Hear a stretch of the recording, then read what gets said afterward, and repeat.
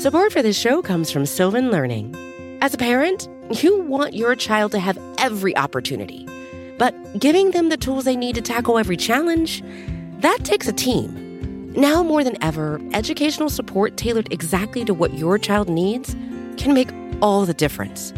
That's why parents have trusted Sylvan Learning for 45 years as the ultimate teammate in their child's educational journey, instilling in them a love for learning and a passion for reaching the next level. And Sylvan's Insight Assessment can identify gaps in learning and areas that could be of concern for your child. It's a 360-degree view into your child's learning that you can't find anywhere else, and helps ensure that your child didn't miss something in school that might put them at a disadvantage in the future. And right now, it's the best price of the year at $29.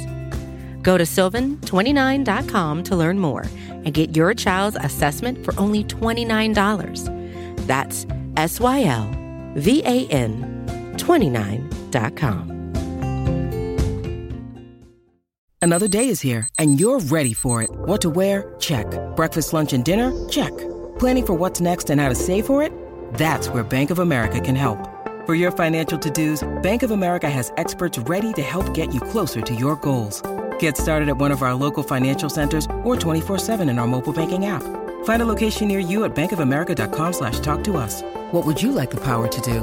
Mobile banking requires downloading the app and is only available for select devices. Message and data rates may apply. Bank of America N.A., member FDIC. When you need mealtime inspiration, it's worth shopping Kroger, where you'll find over 30,000 mouth-watering choices that excite your inner foodie. And no matter what tasty choice you make, you'll enjoy our everyday low prices, plus extra ways to save, like digital coupons worth over $600 each week. You can also save up to $1 off per gallon at the pump with fuel points. More savings and more inspiring flavors make shopping Kroger worth it every time. Kroger, fresh for everyone. Fuel restrictions apply. Hello, world. What separated your deep ball from everybody else? My deep ball, it has a little secret sauce to it, man. Never get too high, never get too low, but just keep moving. The whole story is Carlos never beat me in any kind of sports in high school. Welcome to the Orange is the New Black podcast. I'm your host, Ace Boogie, joined by my co-host, Zim. Zim, say what's up. Hello, world. How's everybody doing? We're licking our wounds, recovering from the most epic beatdown, I think, of the entire season. I don't remember the last time we got our ass handed to us like that with a healthy roster. I remember getting our butt kicked a couple times, but with a no excuses, just taken to the woodshed. Still recovering. They definitely took us to the woodshed for sure. Like you said, it's been a while. I think the last time that I can remember a loss like this might have been that Chiefs game that we had a while ago. It's been a while since we've gotten, well, I won't say that because I think the Ravens at the end of last season, that's probably actually the most recent. So I would probably put this one up there with that, but it's not as similar as that, which I'm sure that we'll get into. But Zim, just what are your thoughts, I guess, coming off of that? What were some of the reasons? Who are you pointing, I guess, a finger at, or what can you, I guess, analyze about this latest loss by the Bengals? I think for me, my perspective is, for me, I feel like I'm a player first kind of analyst when it comes to whether it's a win or a loss, never too high, never too low. Even though I did drink a little bit of that Super Bowl Kool-Aid a couple weeks ago, but this is so far from a Super Bowl team. It is so far from being what we thought they were a couple of weeks ago. But that's the nature of the beast in the National Football League. We have 11 teams in the AFC that now have a winning record. The gap is just it's an all-out Royal Rumble. But as far as the game goes, people that message me that want to talk to me about the front office and all this stuff, I have a saying that I always tell my son: I ain't got no tissue for you, and I can't help you with them tears. I say that to him probably once a week. And I feel like he's probably a little bit more adult in some of the situations that he goes through in life when bad things happen to him than most of the adults that I see online as Bengals fans. Just because your team doesn't win doesn't mean you need to write stuff like you want to kill yourself. Here we are again, and da-da-da-da. putting things in perspective and in reviewing, analyzing is part of the reason why I love football. And we didn't luckily beat the hell out of the Ravens, a couple of weeks ago. Like it just was a good matchup. When you look at everything that happened to him, and we and you were talking off air, you said, man, the formula for the Browns is getting Baker down, and I agree. But you know what it got me thinking too? There's not a team in the AFC North that is built to come back from anything. The first half of this football, and when I say come back, I'm talking about epic beatdowns like that. You down 17 points. The AFC North, Ben can't push the ball down the field. Baker Mayfield is going to try to play hero ball. If he gets put in that situation, I agree, he can't come back.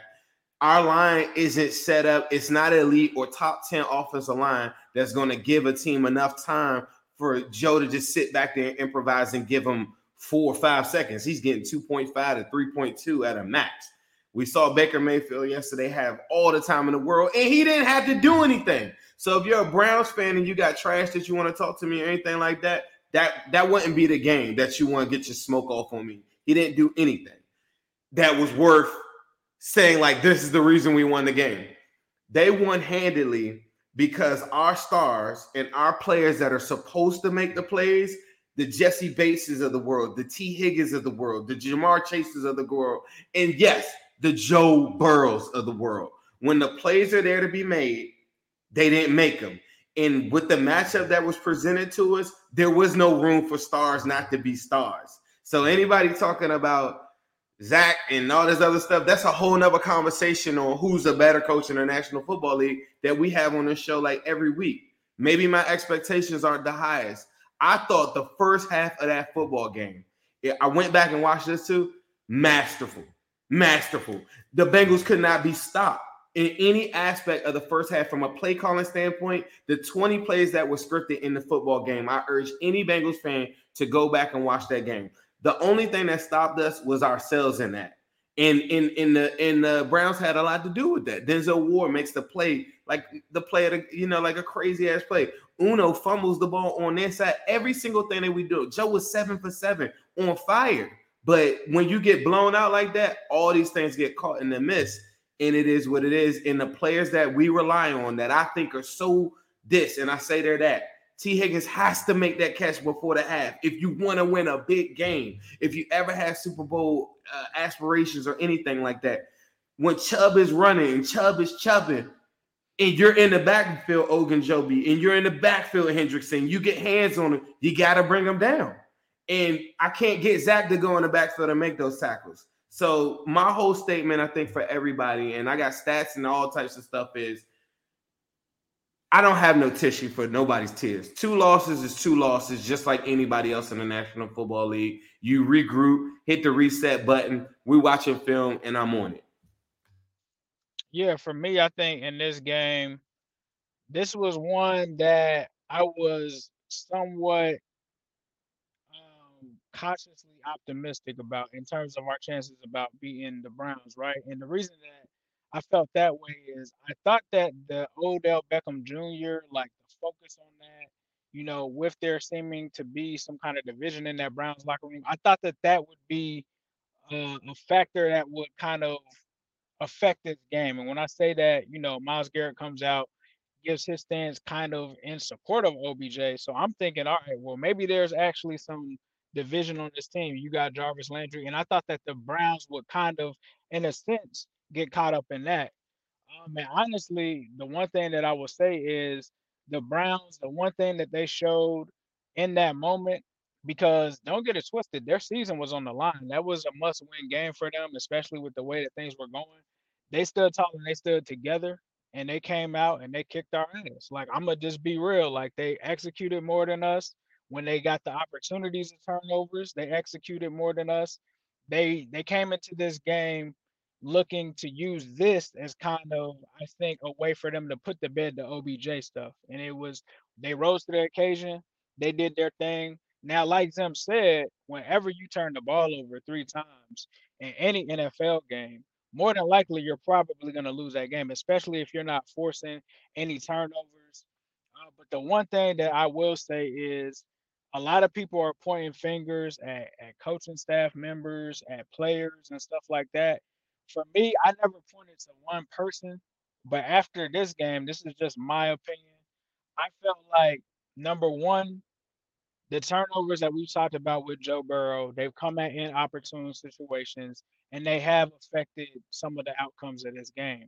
It's not solely on Joe because you had the Uno fumble, and it's not solely specifically on Joe because I also feel like some of that may have been contributed into that situation by Zach Taylor, right? So when we talk about, for me, the first drive, I went back and rewatched it, right?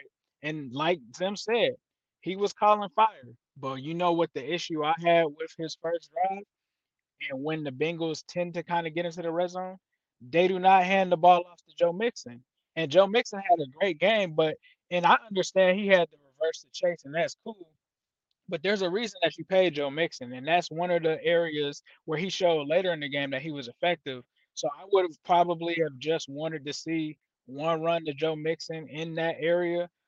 But that doesn't happen. The Bengals get into a situation where with them passing and with the Browns playing a pretty solid zone where everything is covered, they get to the point where they have to throw the slant. Now I will say it seemed like Joe kind of stared Chase down on that play. It almost kind of became predictable, especially with the success that they've had with this offense. And that's one of my issues too, is some of the stuff is starting to get predictable for other defenses to be able to key in and stop it. In my opinion, which we all have an inflated sense of our team and our players, but I feel like at the end of the day, we're all realists when it comes to these players and if they have skills and stuff like that. A team like we have with T. Higgins, Jamar Chase, Tyler Boyd, all of these players, Joe Mixon, no one should be able to easily focus in on what you're going to do offensively. That's just my sense of what's going on. So Joe throws the interception. That's not on Zach. It was a thrown. It was one that he kind of alerted Denzel Ward on. Denzel Ward takes it back. We all know about momentum, right? But after that, we bounce back. We come right back down the field. Fire. Score, right? More fire. More fire. Everything is good. I had no issues with what was called and whatever. Then we get on defense. And the one thing that I said going into this game is that the key to stopping the Browns is that you have to contain Nick Chubb. That's what they set up everything off of the run. But then the Browns come back and score, right? So then it's 14-7. We have the Uno fumble, whatever, all of that. This was the key part in the game, and me and Zim talked about this earlier because we kind of talked about coaching and stuff like that.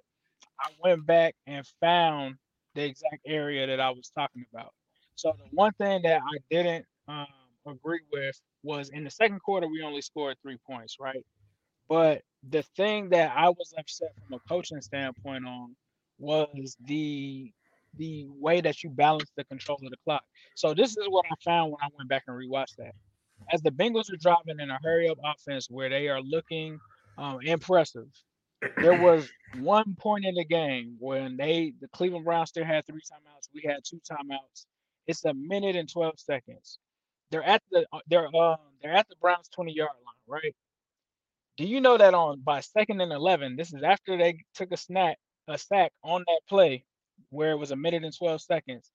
By the time Joe Burrow is snapping on 2nd and 11, there are only 28 seconds left in this game. I don't feel like, based off of the situation that you were in, I felt like you needed 7 in that situation, right?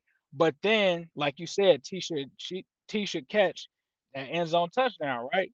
When you go back and look, T's in double coverage. So that's a tough ask for him to catch it between the corner and the safety on that play. Both hands on the ball. Got bring it in. He's the star. He's the Right. Migo. He's why. This is the reason why I talk trash about Browns wide receivers, because I say they can't do what T. Higgins is going to do. He's the reason why we drafted him that high. 2 hands on the football. I expect you to be T. Higgins. And that's fair. That's fair.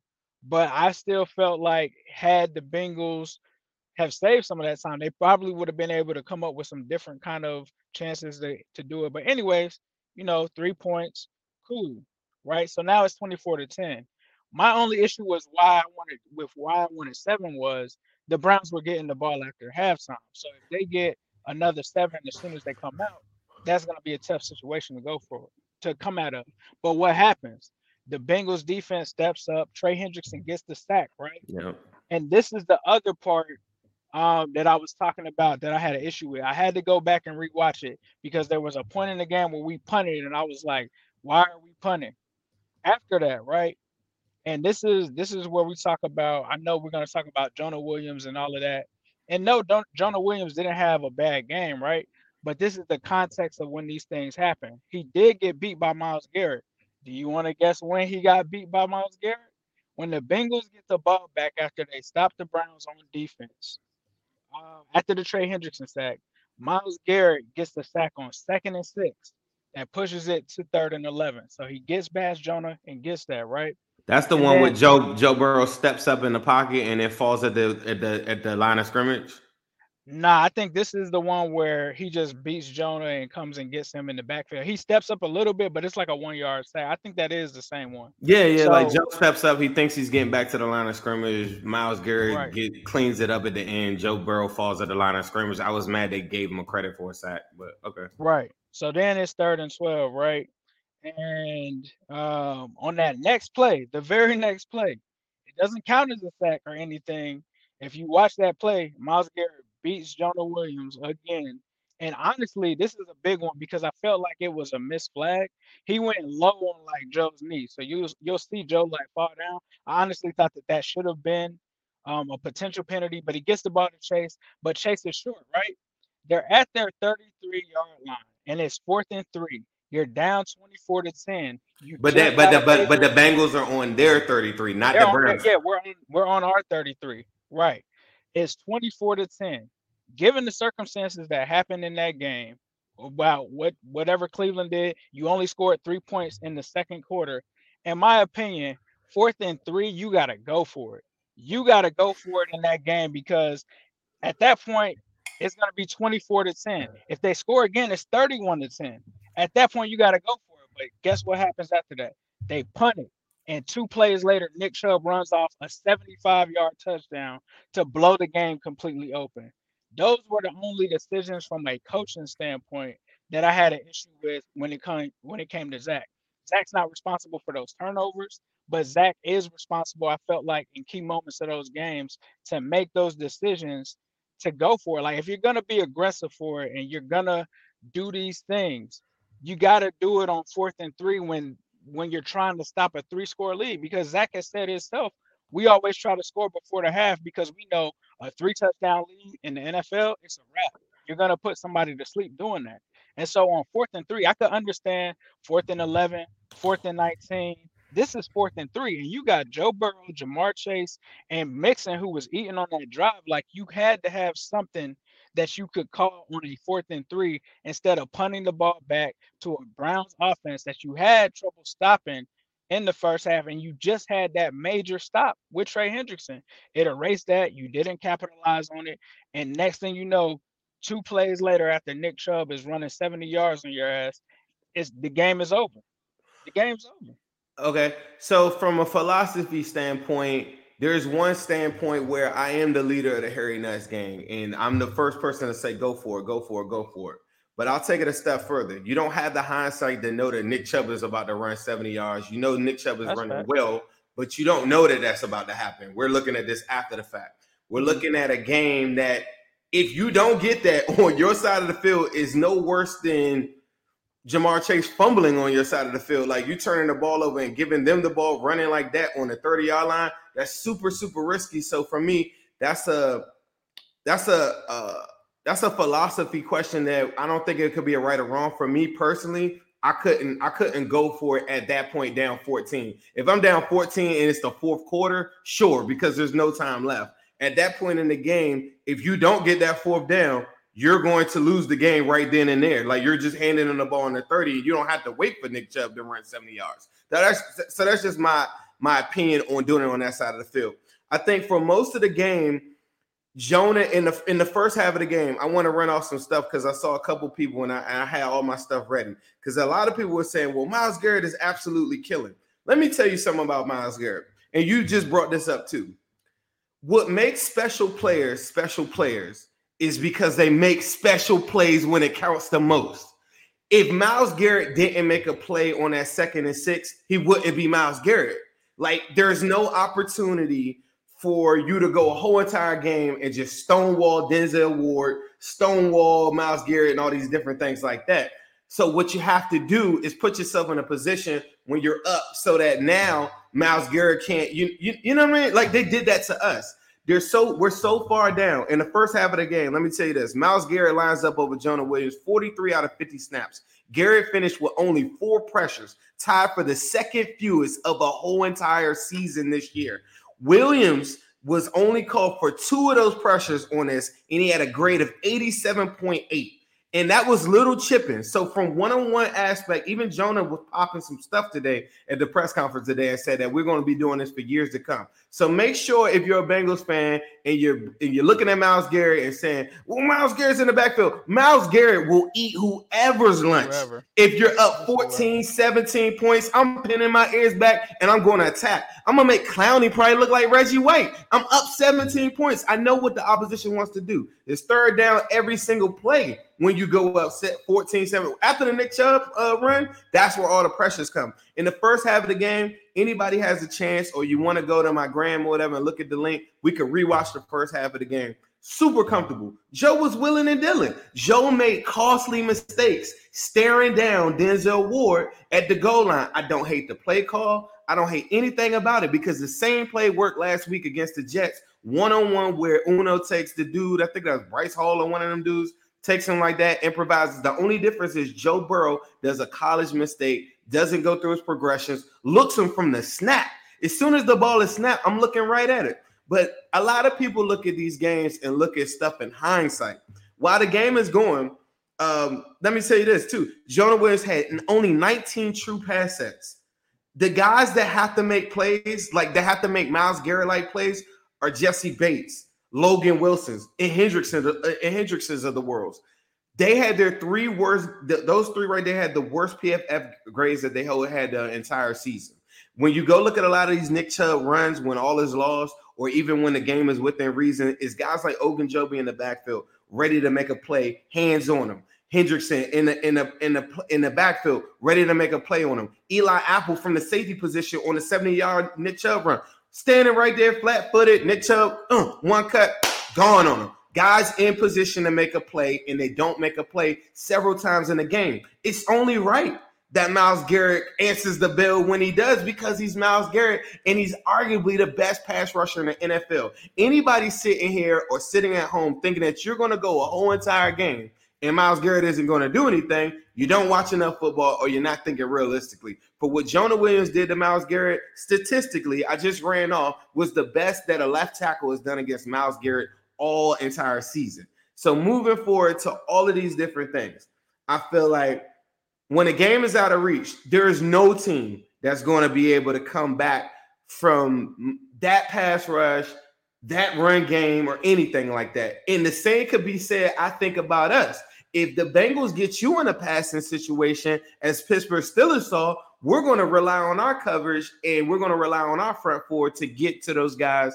And I think we can make something happen. But the difference is when we play teams like the 49ers or the Browns, those are bad matchups for us. From a run game standpoint, the linebackers that we have, they're not aggressive enough to shed blocks. The corners are too small, like Eli Apple, not trying to single guys out, but that stature, that frame, the Trey Flowers of the world are the guys that probably need to come into the game if you're going to go into these running games. You see Tyler Shelvin get activated. These are the games where coaching does come into play, where the Kyle Shanahans and the Stefanskis of the world are going to run. And you're talking about Callahan, the GOAT of zone blocking.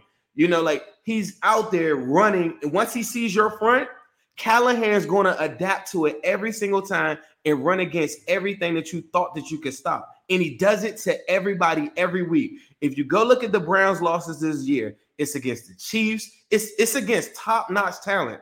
I still think from a roster standpoint, at the healthy part that the Bengals are in right now, in my heart of hearts, I feel like for position, the Bengals have a better roster without the Browns have all these injuries and stuff. But the difference is the Bengals don't have the room to create this dramatic comeback with a non-elite offensive line. Like, they can't go down 14, 17 points against a top 10 NFL team in the national football. You can go down 14 points to the Jags. You can go down 14 points to the Lions, teams like that, but you can't do that against them. And the lack of tackling, the defense not coming and answering the bell for 2 weeks was the thing that hadn't happened all year. And the Bengals just couldn't recover for it. I will argue if they just did enough, if they just stopped them on the Nick Chubb thing, I think we got a ball game. I think you're down 14. What was it? 24-10. Bengals get the ball after the Hendrickson sack. The Bengals go, they maybe get one first down. But that's the part where special players have to be special. They have to make the plays. The T. Higgins of the world, 2 hands on the ball. Uno, I'm the biggest Jamar Chase fan in the world.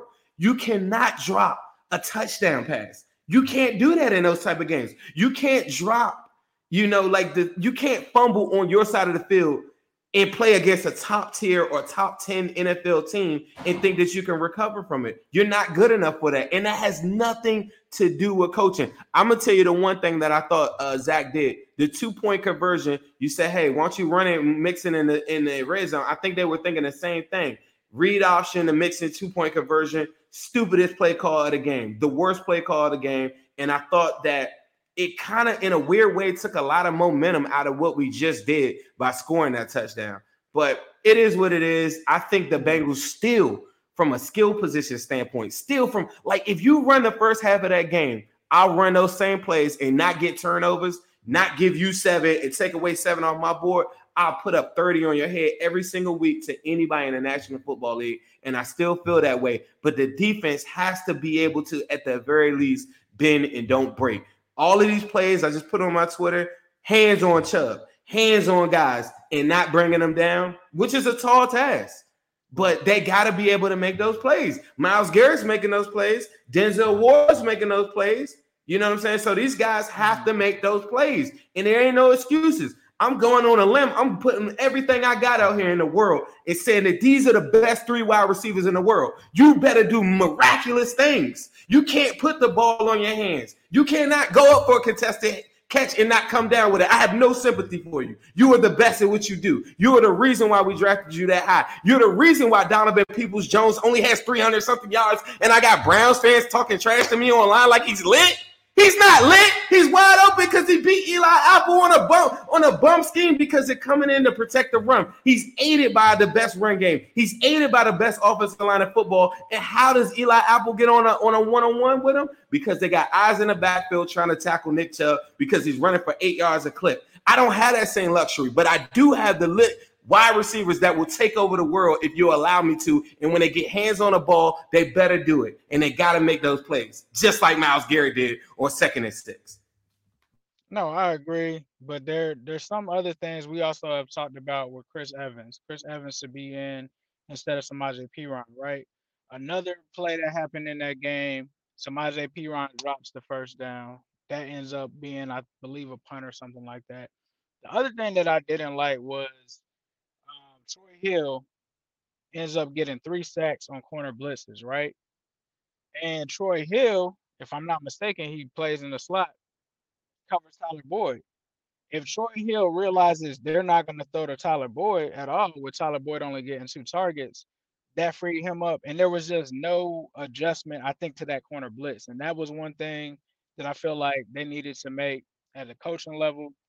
But even defensively, like you said, in terms of the defense, there were some fronts, and I had to go back and look at them. Some fronts weren't the best kind of defense to play against a team like the Cleveland Browns, where you end up having a Wyatt Teller on Jesse Bates, and you're expecting him to be able to get through some 300-pound linemen. Right. And so they had 3-man fronts. You're going to see when you go back and watch it. They had 3-man fronts and a lot of those things. And it allowed Baker to just sit back there on one of those Nick Chubb, that out route or something. 3-man front, I believe. Baker didn't have to do. He didn't have to do anything. He's got the Dalton script. He's got the Dalton script in his back. Completed passes. I'm not trying to hate on the man. I'm just saying that's what the facts are.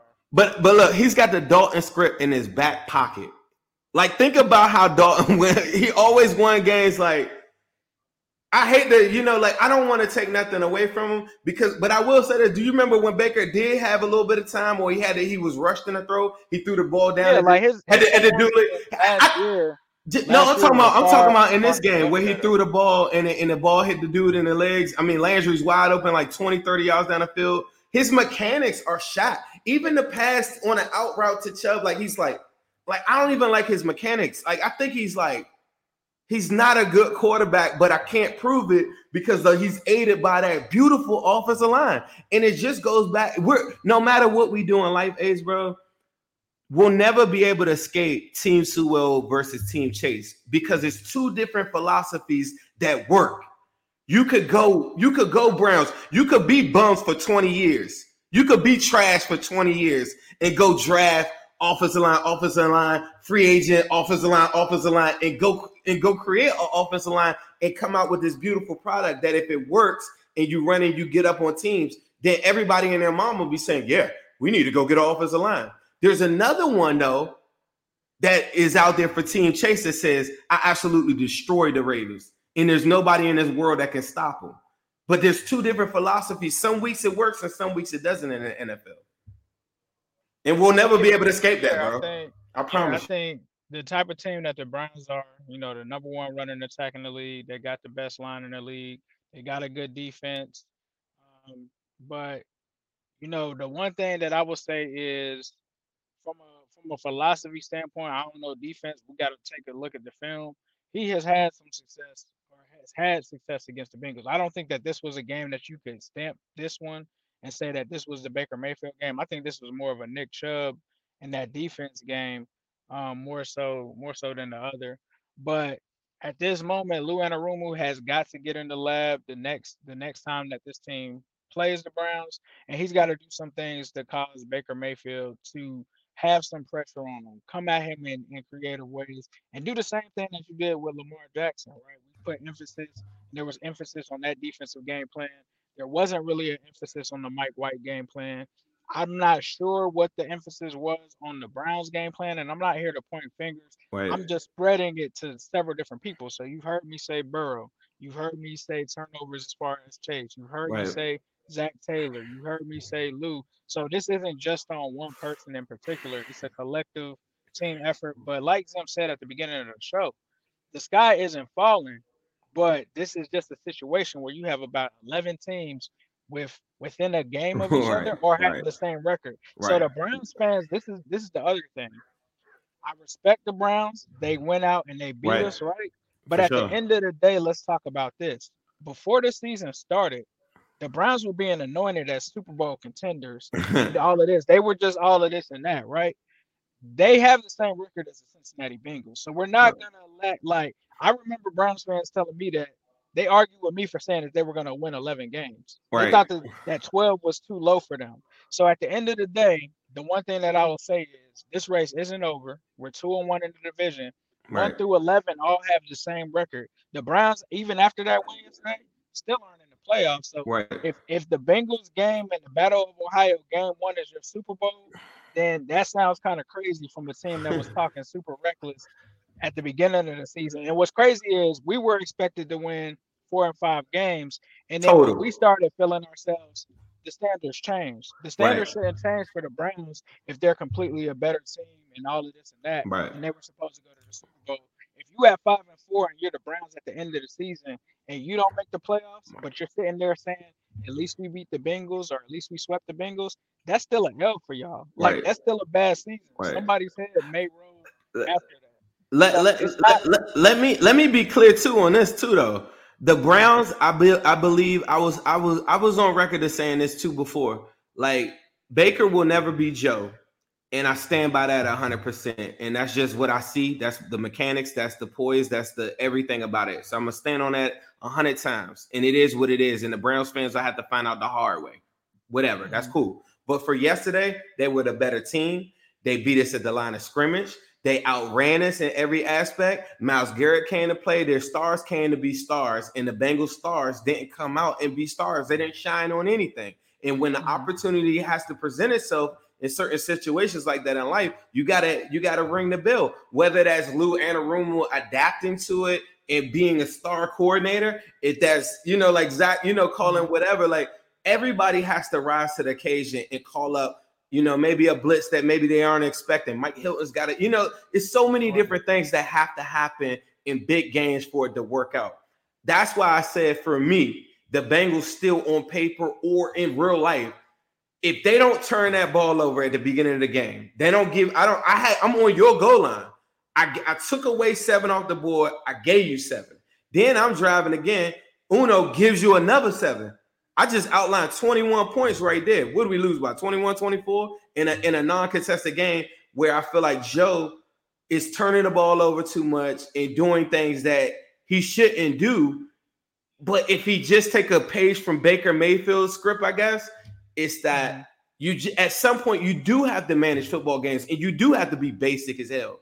So Baker, like, you are basic, and it doesn't matter that they won in that regard. But I do have to give them the respect to say that they outmatched us at every single level of football yesterday, and the better team won. I do want to be able to say that, but it doesn't change how I feel about the Bengals or whatever it may be. When we go to play the Raiders, it's going to look totally different. There's different teams that I study, and 2 of them that I don't like against us has always been the 49ers and the Browns as far as us on defense. I thought it would be a shootout. Bengals made too many mistakes to even get into a shootout. I thought when it was 24-10, we could put, like you said, we needed 7 right there, and I think we're shooting it out. And they didn't do that, and Chubb and company went ahead and rose to the occasion. And people got to be able to accept that sometimes, like in the big games against the Ravens, when Uno goes and breaks that tackle and busts that game wide open, it's the equivalent to a Nick Chubb 70-yard run. Some games you're going to be able to do it, some you can't. What is Joe Burrow like? He likes to be blitzed. Browns didn't blitz at all.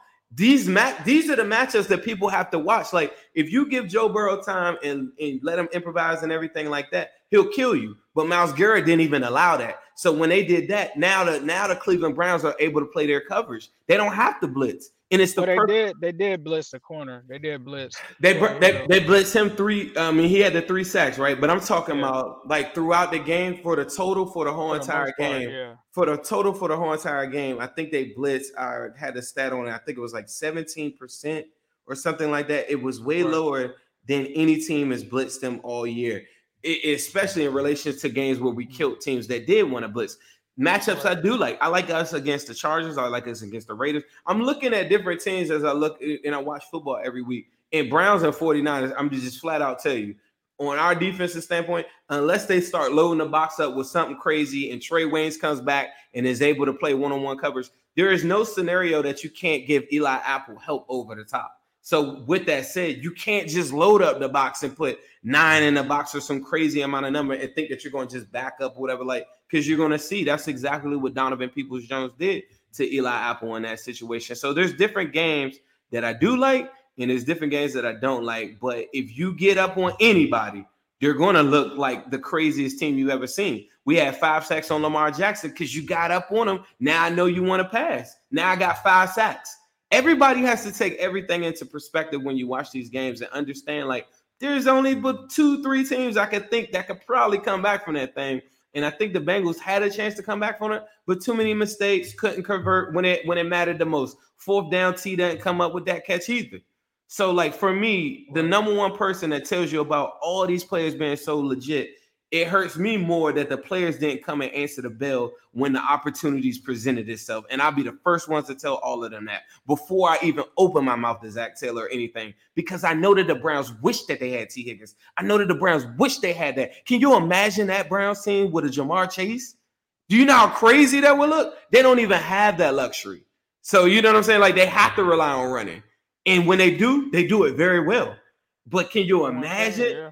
Can you imagine if that? And I want to say this to close this bad boy up. The Bengals should get OBJ. And everybody's going to think that's the craziest thing on the number one thing. Joe Burrow's getting the ball out 2.5 seconds. What did Odell Beckham Jr.'s father put out there? That Odell Jr. is getting open very quick. 4 guys, Jamar, T, Boyd, and OBJ, 5 wide. I think I could get open. People talking about OBJ being a diva. He would live with Joe Burrow. he would live in Joe Burrow's house. He wouldn't say a peep. He could wear his Halloween costume without getting hated on. We don't care about divas. We created Ocho Cincos of the world. We done did all of that, and we done won plenty of games with that. So anybody worry about that, I get it. There's a good argument to say we got chemistry and whatever thing like that. But if everybody's out there crying, I ain't got no tissues for you if you ain't trying to go get talent. If you feel like you need to make something better, he's a better player. He's a better fourth option than what we currently got. And he's available. And that's how I want to close out my show. Do you have any I think I can manage him. I'll talk to OBJ. I'll be like, bro, don't even say nothing the whole entire year. We're going to go out there and we're going to win the division and we're going to go get these dubs. And we're going to be the greatest wide receiver core in the history of football. All that diva stuff, we ain't doing no interviews, none of that stuff. This is how it's going to go and we're going to get these dubs. And I bet you it worked. If anybody objects to that, you don't really want to win. You're only interested in winning in the way that you want to win.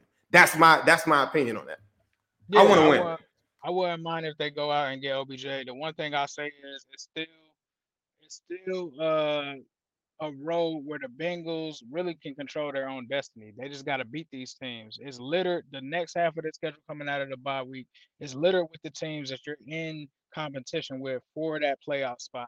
So we're going to find out very soon whether they can beat teams like the Raiders, whether they can beat teams like the Steelers, all of these teams that they're going against that are in competition there, Chargers, all of these guys. That is what they have to do. We can't have any more slip-ups or any of that. And they got to come out of this bye prepared and ready to take on the rest of this schedule, given that they've dropped some games that they probably shouldn't have when we talk about the Bears, the Jets, and all of that. There's no room for that moving forward. I think that they can get back together and weather the storm. But like you said, the players, the coaches, the entire team, it's up to them how the rest of the season goes. And I have faith in them that they can put this thing together. We'll have to see it.